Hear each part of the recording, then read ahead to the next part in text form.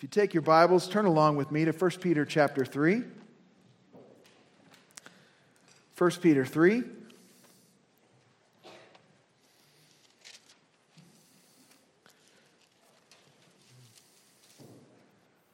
I know our husbands this morning are looking forward with anticipation to what the Lord has for us today.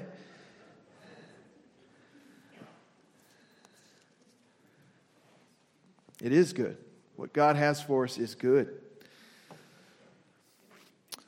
Last Sunday, we looked at 1 Peter chapter 3, verses 1 through 7, focusing on verses 1 through 6, and saw God's plan for the Christian wife. This morning, as I've already hinted at, we're going to see God's plan for the Christian husband, focusing in on verse 7 of 1 Peter chapter 3. So let me read the text for us. 1 Peter chapter 3, verses 1 through 7, again, just to set the context before us. 1 Peter chapter 3, verse 1. In the same way, you wives, be submissive to your own husbands, so that even if any of them are disobedient to the word, they may be won without a word by the behavior of their wives, as they observe your chaste and respectful behavior. Your adornment must not be merely external, braiding the hair and wearing gold jewelry or putting on dresses, but let it be the hidden person of the heart, with the imperishable quality of a gentle and quiet spirit, which is precious in the sight of God. For in this way, in former times, the holy women also, who hoped in God, used to adorn themselves, being submissive to their own husbands, just as Sarah obeyed Abraham, calling him Lord, and you have become her children if you do what is right without being frightened by any fear.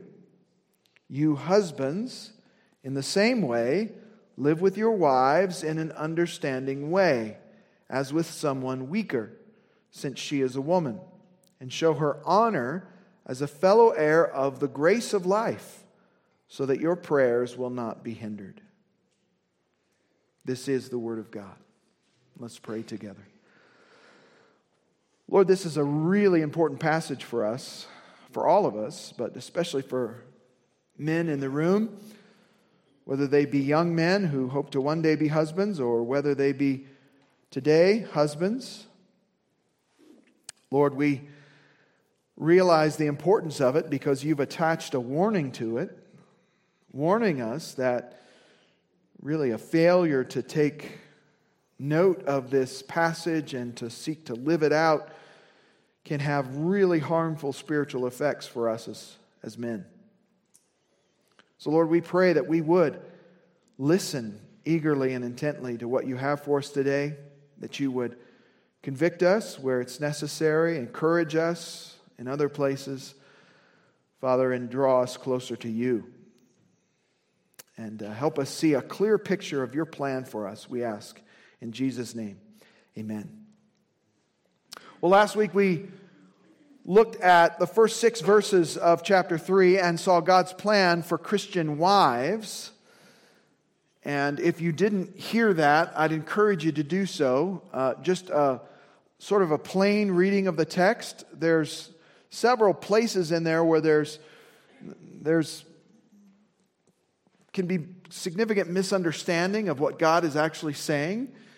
Sometimes we can read it through the lens of our own culture and our own understanding and misunderstand what God is actually saying there. So I encourage you, if you haven't heard that, go back and listen to that and get caught up there. So we saw God's plan for the Christian wife, and we saw that God's plan involved 2 primary things, and that was, first of all, submit to your husband.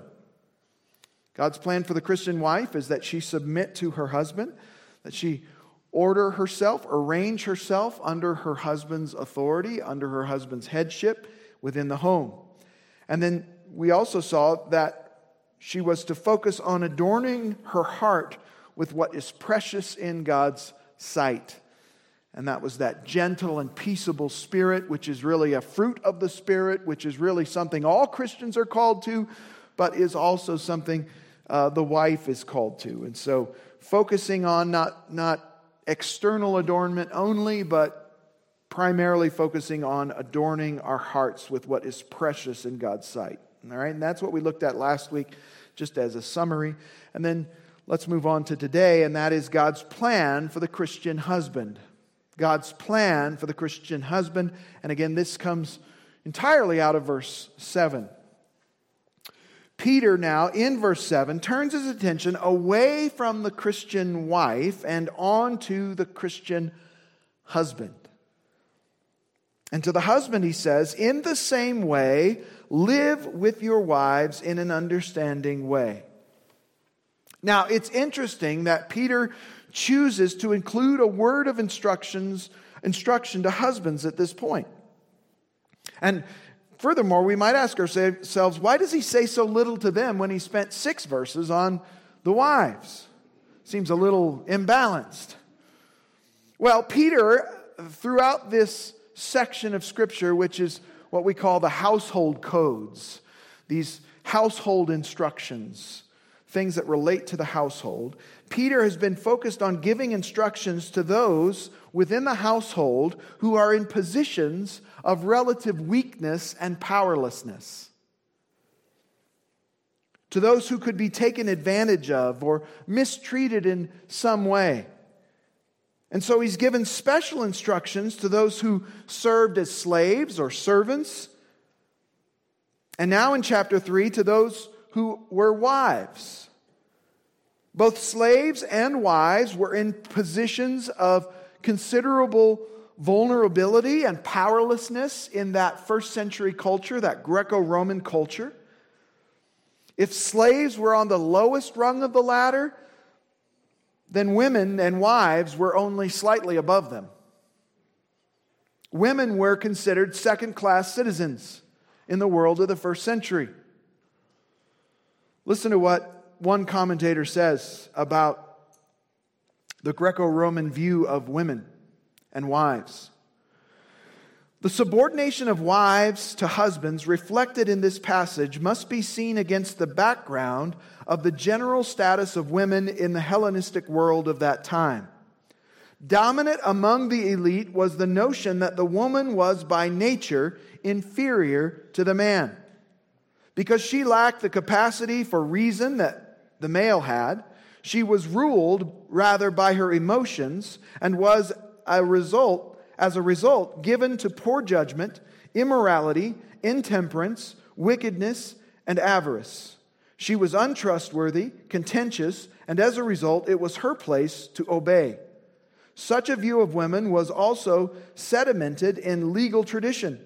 Women could not vote or hold office, could not take an oath or plead a case in court, could not be the legal guardian of their own minor children, and were legally dependent on either their father or a guardian.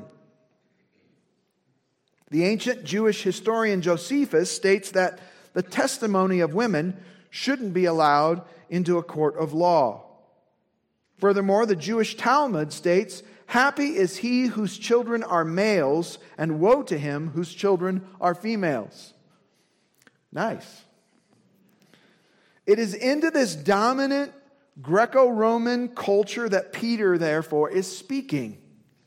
And when you consider the broader culture into which he writes, verse 7 is revolutionary, as we'll see. Peter does not share this negative cultural view of women. Far from it. He elevates women.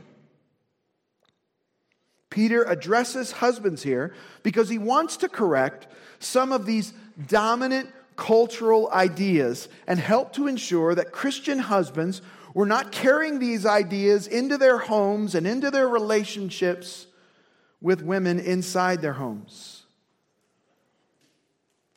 It's also important to point out from this passage that the noun for wives is never actually used. It's been supplied by our English translations to help to make it more readable and more understandable. You might notice if your translation has husbands in the same way. Let's see, where is it? Verse 7. You husbands in the same way live with your wives. Your wives is in italics because it's not there. Okay, they've supplied that, the translators have supplied that to help make it more readable, more understandable. The only word that is used is the general word for woman or female. So it's likely that Peter's goal here is to address Christian husbands as the leaders of their homes, and that this instruction can apply to every female relationship within the home, including their relationship to their wife, of course, first and foremost, but also their relationship to their daughters, perhaps to a mother-in-law or a mother, or their relationship to their female servants. So this verse then can apply to a variety of male-female relationships, but it certainly has primary reference to the husband-wife relationship. So now, addressing the man, the husband, Peter says in verse 7, "You husbands, in the same way." In the same way is another marker that we are moving to a new category of relationship, a new subject matter. Just as it was used to transition from servants to wives in chapter 3 and verse 1, it says, "In the same way, wives." It also points out the way in which the wife and the husband are to live out their responsibilities in the home. That is, just as the wife is to live out her role and responsibility in the fear of God and to honor all people, so the husband is to live out his role and responsibility in the fear of God and in honoring all people. See, this whole section began with a word in chapter 2 and verse 17. Look there with me. Chapter 2 and verse 17, introducing these household codes of how we're to operate inside the household. Chapter 2 verse 17 says, "Honor all people, love the brotherhood, fear God, honor the king." All right, so that would apply to every person, every Christian in the household, whether they were a servant, whether they were a wife, whether they were a husband. So the servants, wives, and husbands are called to fear God and honor all people.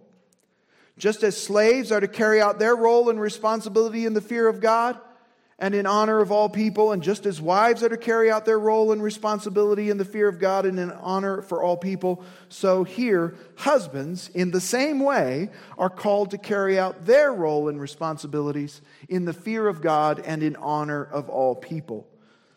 And we'll see more on this issue of the importance of the husband living out his role in the fear of the Lord in just a moment. So that brings us to Peter's first exhortation to Christian husbands, all right? And that is this: live with your wife in an understanding way. So 2A is live with your wife in an understanding way. Husbands are called to live with their wives in an understanding way, or another way of saying that is according to knowledge. That would be kind of the literal way of understanding it, according to knowledge. Live with them according to knowledge. Now, what does this mean, to live with your wife in an understanding way? Well, some have thought that this primarily means that we are to live with our wife with knowledge of who she is. Being considerate, in other words. Considerate of who she is. And that's certainly one possible understanding of this passage. According to this interpretation, to live with your wife in an understanding way is to do so with a knowledge of what she likes and what she dislikes, with an understanding of how she responds in certain situations. To know her personality, her background, her dreams for the future, her fears, and so on, and then to live and respond as a husband accordingly. To understand their wives' strengths and weaknesses, to encourage them in their strengths, and to help them in their weaknesses. Now, while all of this is good and right to do as Christian husbands, I'm not certain that this is all that Peter is saying here. I think it can be included in this, but I don't think that's all he's saying here. And it's certainly true that we are, as Christian husbands, to live with our wives in an understanding way. Biblical love certainly requires that of us. And husbands are most certainly called upon by God to love their wives. Husbands, love your wives. It was Martin Luther who said the Christian is supposed to love his neighbor, and since his wife is his nearest neighbor, she should be his deepest love. That makes sense. Husbands, when the Bible calls us to love our neighbor as ourselves, that most certainly includes our wives. But the Bible's call for us to love our wives is much more explicit than merely a general call for us to love our neighbor. A great parallel passage to 1 Peter 3 is Ephesians 5. Ephesians 5:25, Paul says, "Husbands, love your wives just as Christ loved the church and gave himself up for her." Husbands, love your wives just as Christ also loved the church and gave himself up for her. What a high and holy calling that is. What a high and holy love we as husbands are called to love our wives as Christ loved the church. And we know how Jesus loved the church, right? He loved the church wholeheartedly. He loved the church unselfishly. He loved the church sacrificially, unceasingly. Despite our many sins and failures, Jesus loved us and sacrificed himself for us. And Jesus' sacrifice of himself on the cross opened up for all of us the way of salvation to all who will trust in him for the forgiveness of sins. Just want to remind you today that this call to live as Christian husbands or to live as a Christian wife is a call that flows out of the gospel, the truth that Jesus Christ has come to redeem us from our sins, from our many failures to live as God would have us, and that there is now forgiveness available to all those who will put their faith in Jesus Christ and trust in him. Jesus showed us what love looks like. He demonstrated it himself. He is the supreme example of love, loving self-sacrifice. And that is precisely the kind of love we're to love our wives with. Jesus serves as the model for every Christian husband to follow in loving his wife. Paul made it very clear what this kind of love is to look like. Made it very practical in 1 Corinthians 13. Though 1 Corinthians 13 was written to describe what love is to look like in the context of the Christian community, the church, it certainly applies in the Christian home as well. Let me just read it for you. 1 Corinthians 13. This is what love looks like. This is what the Christian husband's love for his wife is to look like. Love is patient. Love is kind and is not jealous. Love does not brag and is not arrogant. Love doesn't act unbecomingly. Love doesn't seek its own. Love is not provoked. It does not take into account a wrong suffered. It does not rejoice in unrighteousness, but rejoices with the truth. Love bears all things. It believes all things. It hopes all things. It endures all things. Love never fails.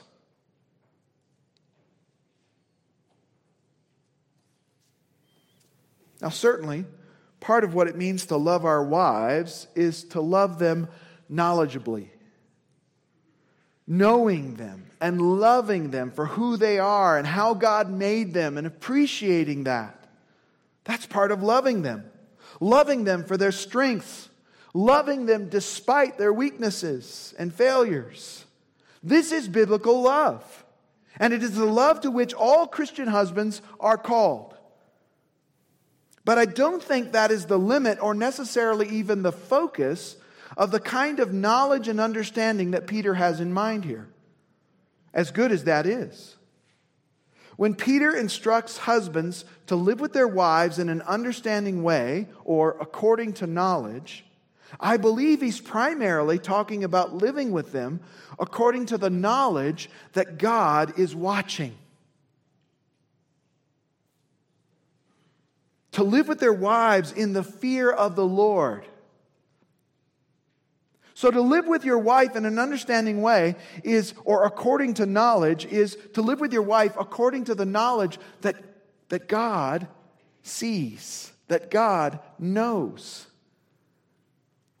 And to order your life first and foremost under His authority as Christian husbands.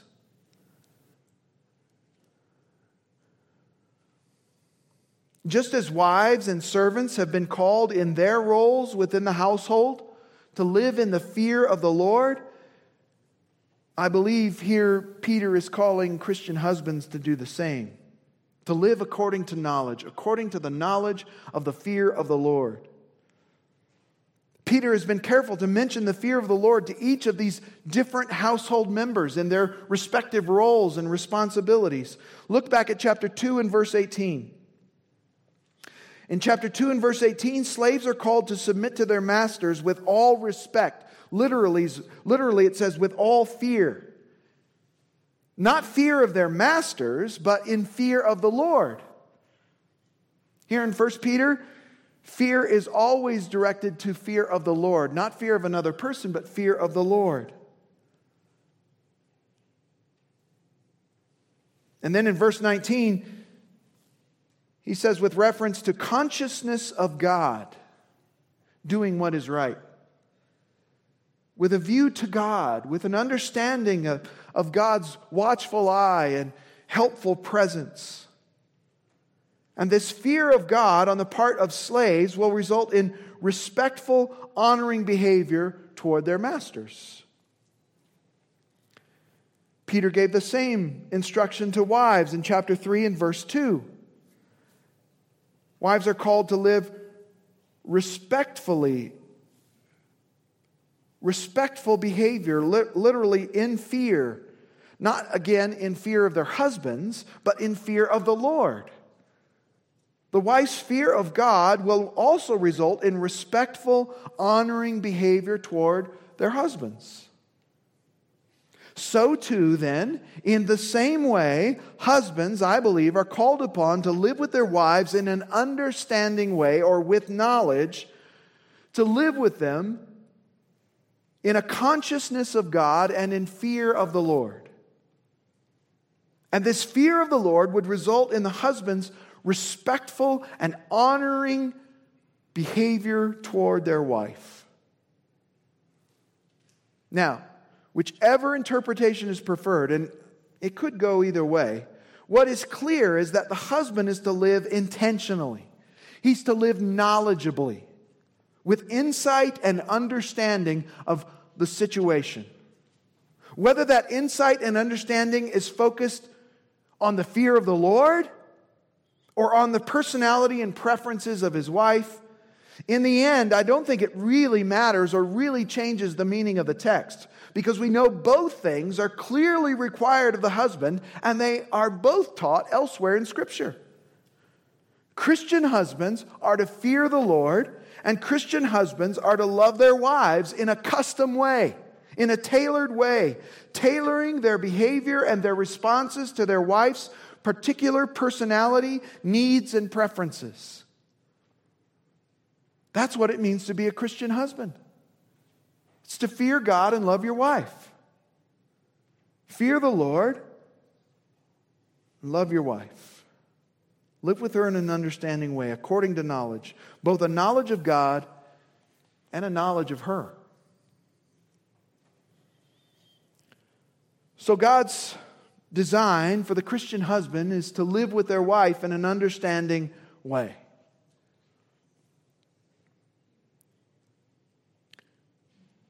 Husbands, how are we doing?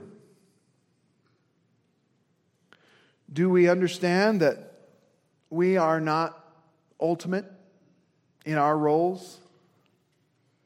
That we live our lives under the watchful gaze of God?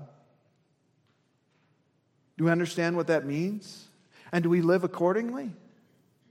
Do we live in fear of the Lord?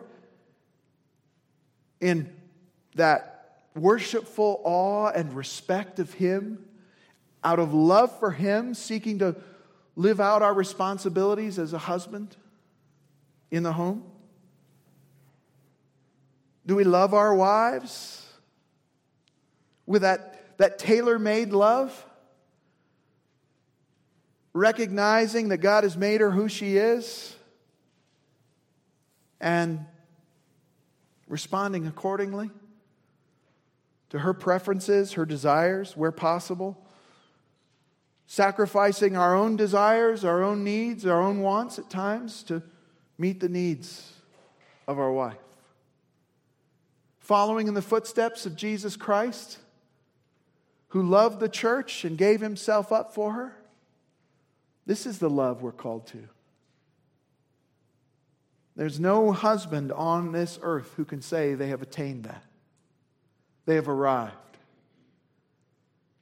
It is a goal that forever will remain in front of us, for which we strive, for which we confess our faults and our failures. But this is God's design for the Christian home.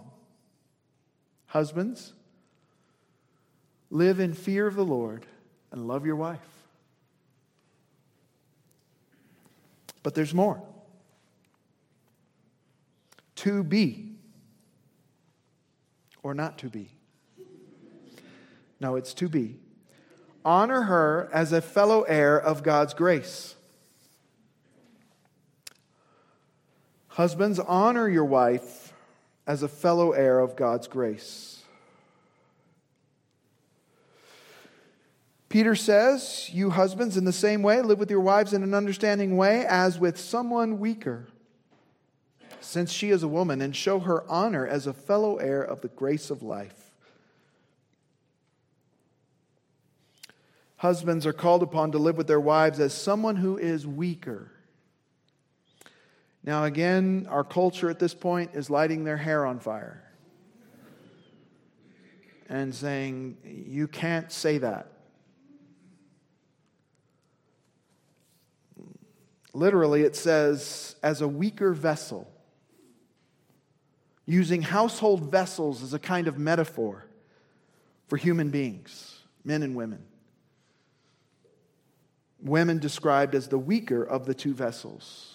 That doesn't mean that both aren't weak, right? As human beings, we are weak and frail. We are mortal. We get sick, we get tired, we die, we can be crushed. We are not immortal, none of us. But women are described as a weaker vessel. If you want to think of it this way, men, you are a bit more like a root beer mug. Kind of heavy, kind of bulky, probably got some chips and cracks, but still holding together. And women are here described as something far more elegant, something more like a fine piece of china, porcelain. You wouldn't treat these two the same way. You treat them differently. You give greater care to one than you would another.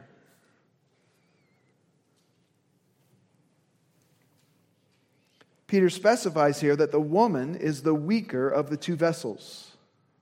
Now, in what sense is the woman weaker? In every sense? And all the men said no. Right? No, not in every sense weaker. Not at all. We know in many ways women are clearly not weaker than men. For instance, it is an indisputable fact that women statistically live longer than men. So in your face, men, with the ultimate stat, you will die first. And typically that's what happens, right?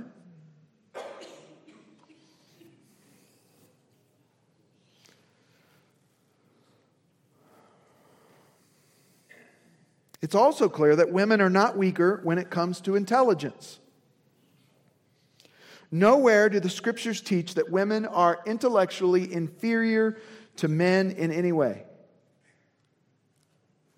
Peter is also not saying that women are emotionally weaker.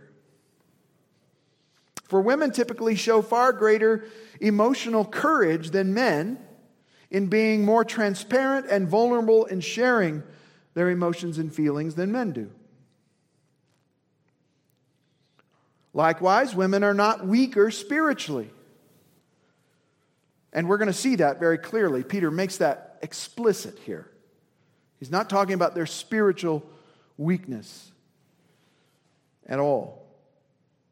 In fact, as a pastor, I could argue that many women are in fact spiritually stronger than men. So then, in what sense are women the weaker vessel? I think Peter has two clear and related areas in which a woman can be said to be a weaker vessel. First, the woman is the weaker vessel in the sense that she is simply physically, anatomically weaker. Now, that's not to say that every woman is weaker than any man. Certainly, you could find examples of very strong, physically strong women who are physically stronger than certain men. I would not want to go in the ring with certain women. I just wouldn't. But as a general rule, women tend to be physically not as strong as men. Physiologically. This is just simply a reality. Despite the fact that in some corners of society, it is an inflammatory and heretical statement to say that women, as a rule, are physically weaker than men in terms of muscular strength. That's all I'm talking about here. Just sheer muscular strength. That is considered by many to be an outdated, chauvinistic idea. But to most of us, it's simply common sense. Common sense that happens to be verified by science. And I think that is primarily the kind of weakness that Peter is referring to. The woman is the weaker vessel in the sense of sheer physical strength. But the second way I think Peter may be hinting at here is related to that, and that is of her social status and her vulnerability in the first century. As we've already seen, women in the first century had little social standing, little social respect or authority on their own. This often left them defenseless and vulnerable. So Peter tells husbands here to treat them accordingly as the weaker vessel, meaning treat them carefully, handle with care. Ephesians 5:28 says, husbands ought to love their own wives as their own bodies. He who loves his own wife loves himself. No one ever hated his own flesh, but instead nourishes it and cherishes it, just as Christ also does the church. Wives are to be cherished and treasured. This teaching rules out as wicked and sinful every kind of marital abuse and manipulation and mistreatment.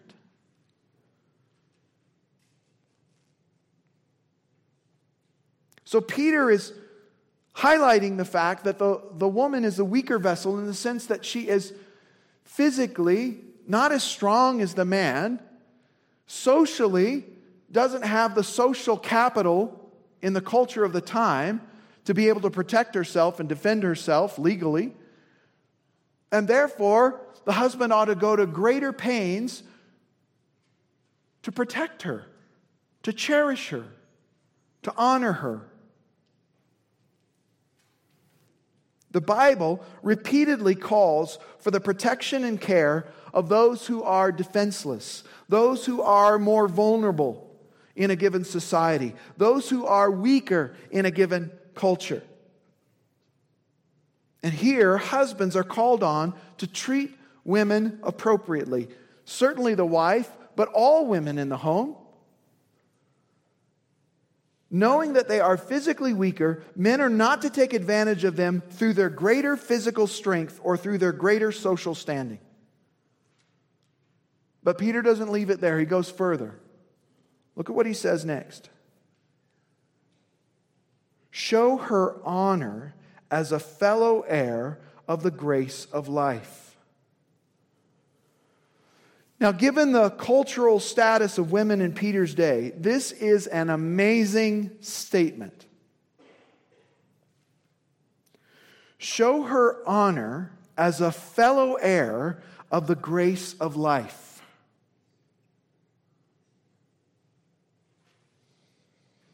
It is a culturally scandalous statement in Peter's day. Modern people think Peter here is, saying all these terribly chauvinistic things. In fact, Peter is saying things that go and cut against the grain of the dominant culture. He's a progressive. Ooh.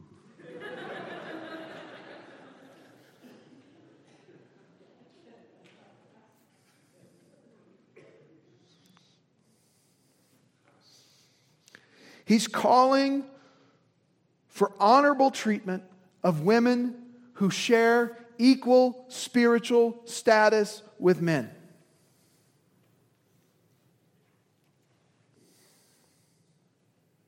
They are fellow heirs of the grace of life. What is the grace of life? Well, the grace of life is talking about the grace of God that results, I believe, in eternal life. The grace which is life. The grace that results in life, life eternal. So it's a reference, I believe, to salvation and all that God has promised to us through Jesus Christ. It's that eternal blessing reserved in heaven for us that Peter began this letter with in chapter 1. Blessed be the God and Father of our Lord Jesus Christ, who according to His great mercy has caused us to be born again to a living hope and given us an eternal inheritance reserved in heaven for us who are protected by faith through the power of God. That's what that life is, that grace of life is referring to. They are fellow heirs, equal inheritors of what God has for us through faith in Jesus Christ. In the future, they're going to inherit the same heavenly blessings we are. So, Peter says, treat them appropriately in the present. Paul makes a similar argument for the spiritual equality of Jews and Gentiles in Ephesians chapter 3. Listen to what he says there. He says, to be specific, that the Gentiles are fellow heirs, same language, fellow heirs and fellow members of the body and fellow partakers of the promise in Christ Jesus through the gospel. So Jews and Gentiles are fellow heirs, fellow partakers, fellow members. Jews and Gentiles stand on equal footing at the cross of Jesus Christ. No longer is there some ethnic distinction between Jew and Gentile. Spiritually speaking, there is one people of God. Galatians 3, Paul expands the categories of spiritual equality to include women and men. Listen to what he says in Galatians chapter 3, verse 26. For you all are sons of God through faith in Christ Jesus. You all are sons of God through faith in Christ Jesus. For all of you who were baptized into Christ have clothed yourselves with Christ. You're clothed in Christ now, all of you. There is neither Jew nor Greek. There is neither slave nor free man.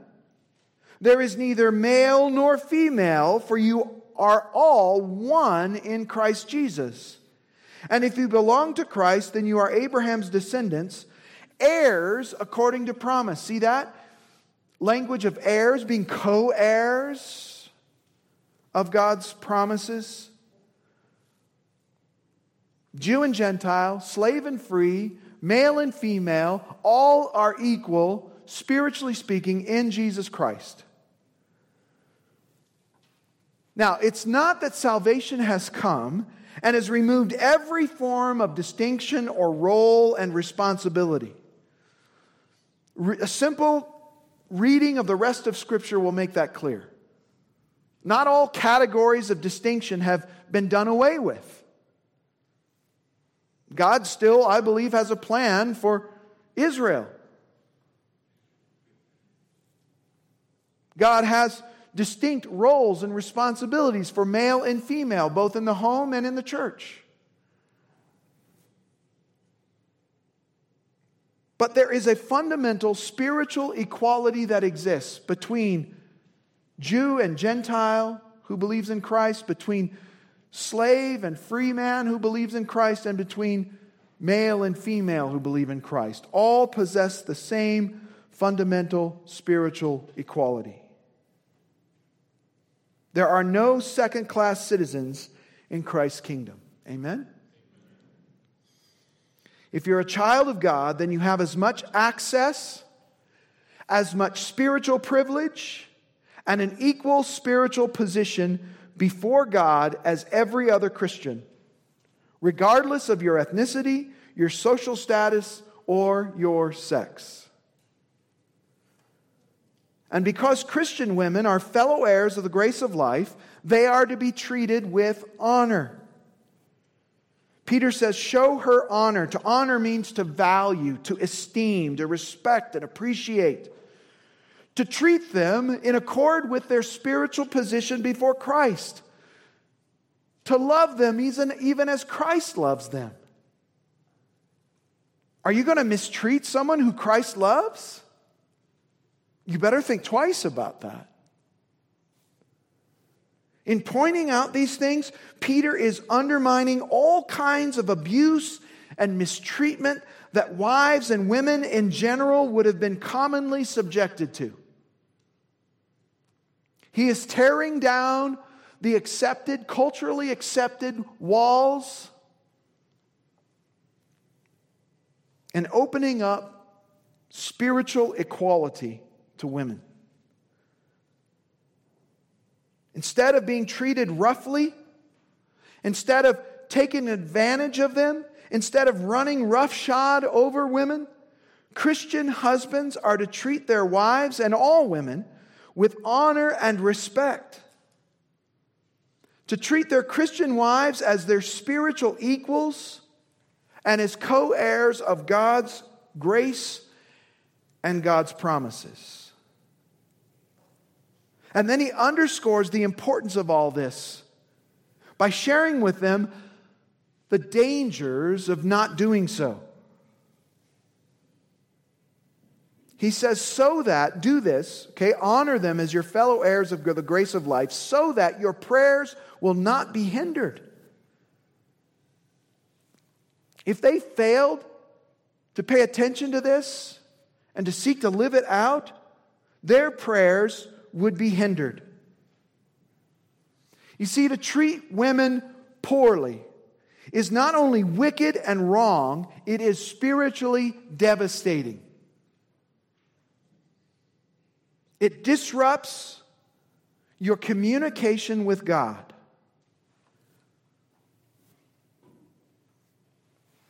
The phone line between you and heaven will be cut. Severed. God will not hear your prayers while you're mistreating your fellow heir of the grace of life. How dare you? That's nothing new. God made it clear in the Old Testament that prayer could be hindered when it wasn't attended with a life that showed a fear of the Lord and a concern for the vulnerable, for those who are weaker. Listen to what God says in Isaiah chapter 1, verse 14 through 17. God says, I hate your new moon festivals and your appointed feasts. They've become a burden to me. I'm weary of bearing them. So when you spread out your hands in prayer, I'm going to hide my eyes from you. Yes, even though you multiply prayers, I will not listen, because your hands are covered with blood. Wash yourselves, make yourselves clean, remove the evil of your deeds from my sight. Cease to do evil, learn to do good, seek justice, reprove the ruthless, defend the orphan, plead for the widow. Do you see the kind of action God wanted to see among His people who claimed to praise Him, who opened up their arms in prayer to Him? God wanted them to live a life of care and concern for those who were more vulnerable, those who were weaker, to the orphan, to the widow. They were to seek justice and do good and reprove the ruthless. They were to repent and confess their sins, and then God would hear them. Men, husbands, you can't treat women poorly and expect God to hear your prayers.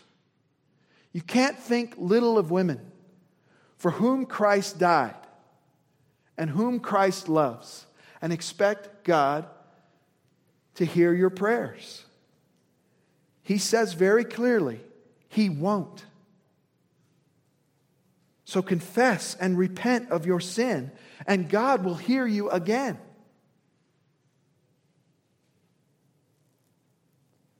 So let me boil down verse 7 for us, guys. If you're like me, you need it real simple. This is it. This is God's design for Christian husbands. Fear God and love your wife. With all that that means. Fear God. Walk with Him in humility. Seek Him. Love Him. Worship Him. Serve Him. Love God. Fear Him. And love your wife. Love her sacrificially, self-sacrificially. Put her needs first. When we put God above ourselves and we put our wives ahead of ourselves, everything kind of shifts where it ought to be in our own life. And we live out God's intended design for us as men and as husbands. That's God's plan. May God make it so. Let's pray.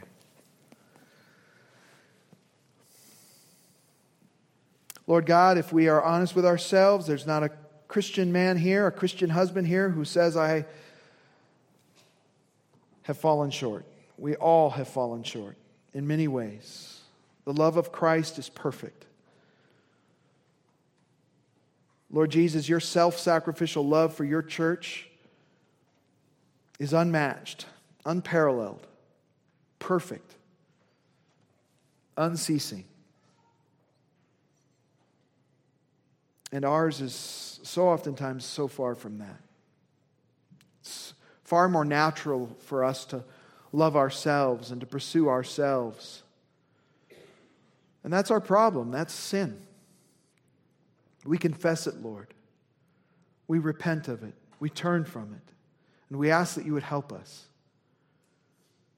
to grow in our fear of you and our love for our wives. Grow us in love for you and in love for those women you've placed in our lives, that we would be respectful and honoring, that we would cherish and treasure. And in this way, love our wives as Christ loved the church and gave himself up for her. We pray these things in Jesus' name. Amen.